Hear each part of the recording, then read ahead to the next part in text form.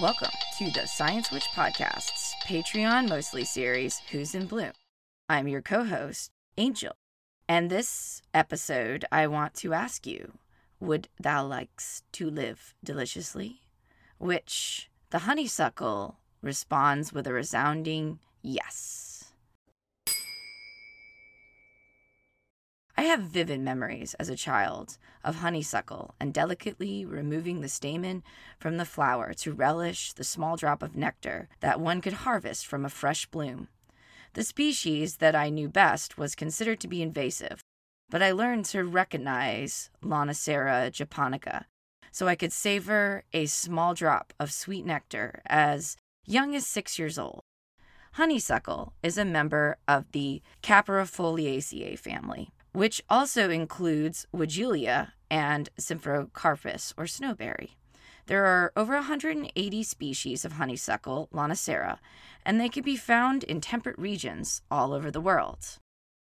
Honeysuckle can be identified by its trumpet-shaped flowers, which are usually white, yellow, or orange and red. The flowers are often fragrant and the bloom in the spring and summer. Honeysuckle vines can grow up to 30 feet long and have opposite leaves that are oval-shaped and serrated. Honeysuckle is hugely valuable to wildlife, supporting several species, many of which are rare. Butterflies, such as the white admiral, which is in decline, rely specifically on honeysuckle and are also prized by bumblebees and hummingbirds. Pollinating moths are attracted to the sweet scent of honeysuckle at night, when it's strongest, and birds, including thrushes, warblers, and bullfinches, eat the berries when they ripen in late summer and autumn. Dormice also rely on honeysuckle for both shelter and food. They use honeysuckle bark to build nests for their summer young, but also eat the sweet, nectar-rich flowers as a source of energy. Honeysuckle has been used in many different cultures throughout history. In ancient Greece, it was associated with Aphrodite, the goddess of love and beauty. It was also used in Roman weddings to symbolize love and fidelity. In China, honeysuckle is a symbol of happiness and good luck. It is often used in wedding decorations and is also considered to be good luck charm for businesses.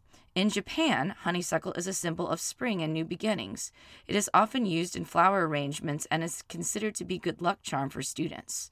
Honeysuckle is called kinjin-ka in Japanese. It has also been long considered a symbol of fidelity, and in Victorian times, young girls were banned from bringing honeysuckle into the house because it is believed the strong smell would make them have suggestive dreams. In addition to its cultural significance, honeysuckle also has a number of practical uses. The flowers and leaves can be used to make tea, which is said to have a number of health benefits, including reducing stress, anxiety, improving sleep, and boosting the immune system. Honeysuckle has been used for centuries to treat a variety of ailments, including colds, coughs, sore throats, respiratory infections, so on. It is also used to treat skin conditions like eczema and psoriasis. Honeysuckle is a decongestant, an expirant, and an astringent. It can be taken as a tea, tincture, or syrup. My favorite way to use honeysuckles is through making a syrup. And once you make the syrup, you can use it to make kombucha or even wine. The flowers have a sweet and honey-like flavor. They can be added to salads, desserts, and other dishes. So to make a simple syrup with honeysuckle, all you would need is 1 cup of fresh or dried honeysuckle flowers, 8 ounces of boiling water, and add some honey to taste. Like with all simple syrups, it really just requires taking the flowers and boiling them for about 30 minutes and then straining them out and adding honey or sugar to sweeten the syrup. You can also make tea from them by rinsing the honeysuckle flowers in cold water and then placing them in a teapot or mug and then pouring boiling water and letting them steep for 5 to 10 minutes. This is a great to use during the summer when it starts to get hot. After you made the tea, you can refrigerate it and have it out as a summer treat. You can also add other herbs and spices to your honeysuckle tea, such as lemon balm, chamomile, or ginger. Honeysuckle tea, as I said, can be enjoyed cold or hot. And if you are using dried honeysuckle flowers, you may need to steep them longer. best way to make honeysuckle tea is from fresh flowers, which I happen to have a few bushes of in my yard and plan on making some and posting about it on Patreon. You can also add other flavors to the syrup that you make, such as lemon zest, mint, or lavender. Simple syrup, as I said, is a very versatile ingredient, which can be used in a variety of drinks, desserts, kombucha, wine, whatever. From a magical perspective, Scott Cunningham recommends inhaling the scent of honeysuckle to allow your intuitive faculties to take over your everyday, linear thinking mind. According to Tess Whitehurst's Magic of Flowers book, honeysuckle overrides objectives, which are to get things moving to help us release what may be holding us back and connect us with our healthiest and most divine flow, because tuning into our intuition is simply tuning into the eternal flow of the divine mind.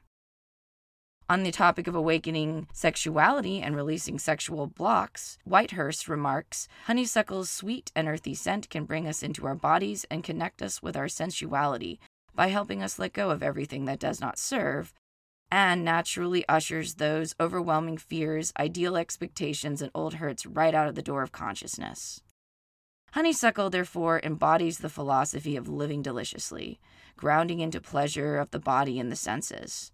Today, the day I'm releasing this episode, is the summer solstice here in the Northern Hemisphere, the height of the power of the sun, after which the days will get darker and the nights will get longer. It is a time to revel in the gifts of the land, of our community and our body, and live deliciously, however that is available to you. Living deliciously can mean smelling a rose that is in bloom and taking a moment to comment on its scent. It can mean making time to listen to your favorite podcast while you are making dinner or working in your garden. It can mean having a bonfire and dancing around it with friends if you live somewhere where there are not fire restrictions.